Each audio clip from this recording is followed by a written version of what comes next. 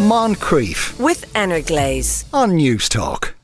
There might not be as many blacksmiths as there used to be, but they are still around. But even within that relatively small group, Jamie Smith from Triskelly Forge in County Tipperary is a rarity. Jamie uses many traditional methods and likes to use iron that he finds in the bog. Afternoon, Jamie. Well, how's it going? Thanks for having me. Thanks for coming on. So if you're out in the bog looking for iron, what does it look like? So it's iron oxide you're finding in the bog, as opposed to iron. So it's a kind of dusty orange substance. Looks like kind of crushed up ginger nut biscuits. And would it be like in little pellets or strands of it, or how much of it would there be at a go, kind of thing? You could find a thin dusty surface on the top of the bog, or you could find big lumps the size of your fist, or little pebbles. It comes in all shapes and sizes. And then presumably you have to collect up as much as you can and then smelt it down. Yeah, exactly. So you collect it up, bring it back. Any of the big lumps, you'll crush them up into a dust. And then you'll put that in a furnace. So you build a furnace out of clay, and then you fill that with charcoal and you smelt it down. So it's just charcoal and the bog iron, and you're left with a bloom of iron, then, of pure iron. And would that be good quality iron? Not as it comes out. So it'd be full of the impurities of the furnace itself and the clay and what other kind of materials are in with the iron ore.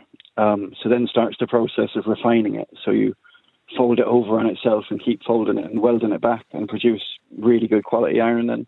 Yeah, and what kinds of things have you made with this? Everything and anything. So we've made kind of jewellery, and most of it goes into knives. Knives would be the most popular kind of things to be made from it. And then some axes and tools. So you made things probably that haven't been manufactured by hand in Tipperary in a very long time. Yeah. So recently I was involved in a project where I made the steel for an axe, and then there were some other smiths from around the country, and we all got together at the Carrick-on Furnace Festival. And we smelted a lot of iron over the weekend and made lots of different things. But it was actually the first axe made with Irish iron and Irish steel in probably about 500 years. My word. And those older kind of techniques for making them, would you, if you're particularly involved in a project like that, would you try to avoid using any kind of modern techniques or modern tools? Yeah, very much so.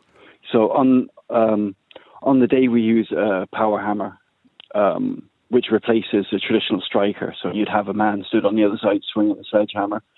So we might use a power hammer on the day to kind of to help refine it, to kind of speed up the process. Other than that, it's exactly the same. Yeah. Are there many blacksmiths in Ireland? There's loads. Absolutely loads, yeah. Yeah, because I suppose just, one perhaps might tend to think it's kind of, it's associated with the past, and there used to be a lot more of them. Yeah, there's probably more blacksmiths now in Ireland than there has been since maybe the early 70s. Oh, right. But we have, whereas before you would have the traditional kind of local blacksmith who would do a little bit of everything. Now people tend to specialise more. So you have people who just make knives, or people who specialise in historical ironwork and restoration of the iron around our towns. You have decorative ironwork and artist blacksmiths. Yeah, and how do you train to be a blacksmith nowadays? Is it you have to go to another blacksmith and learn it that way? Yeah, so there's no official apprenticeship scheme in Ireland for blacksmiths anymore. We have there's a college in Cappamore in Limerick, and they do a NVQ kind of course, City and Guilds course to get you started. And then if you want to progress, you have to go over to England and train over there. All right. But we've an amazing blacksmith community here, and there's many blacksmiths here who, we help each other out, and we learn from each other. Yeah. Jamie, thanks a million for talking to us today. That was Jamie Smith there, blacksmith at the Triskelly Forge. Moncrief, weekdays at 2 p.m. with Energlaze on News Talk.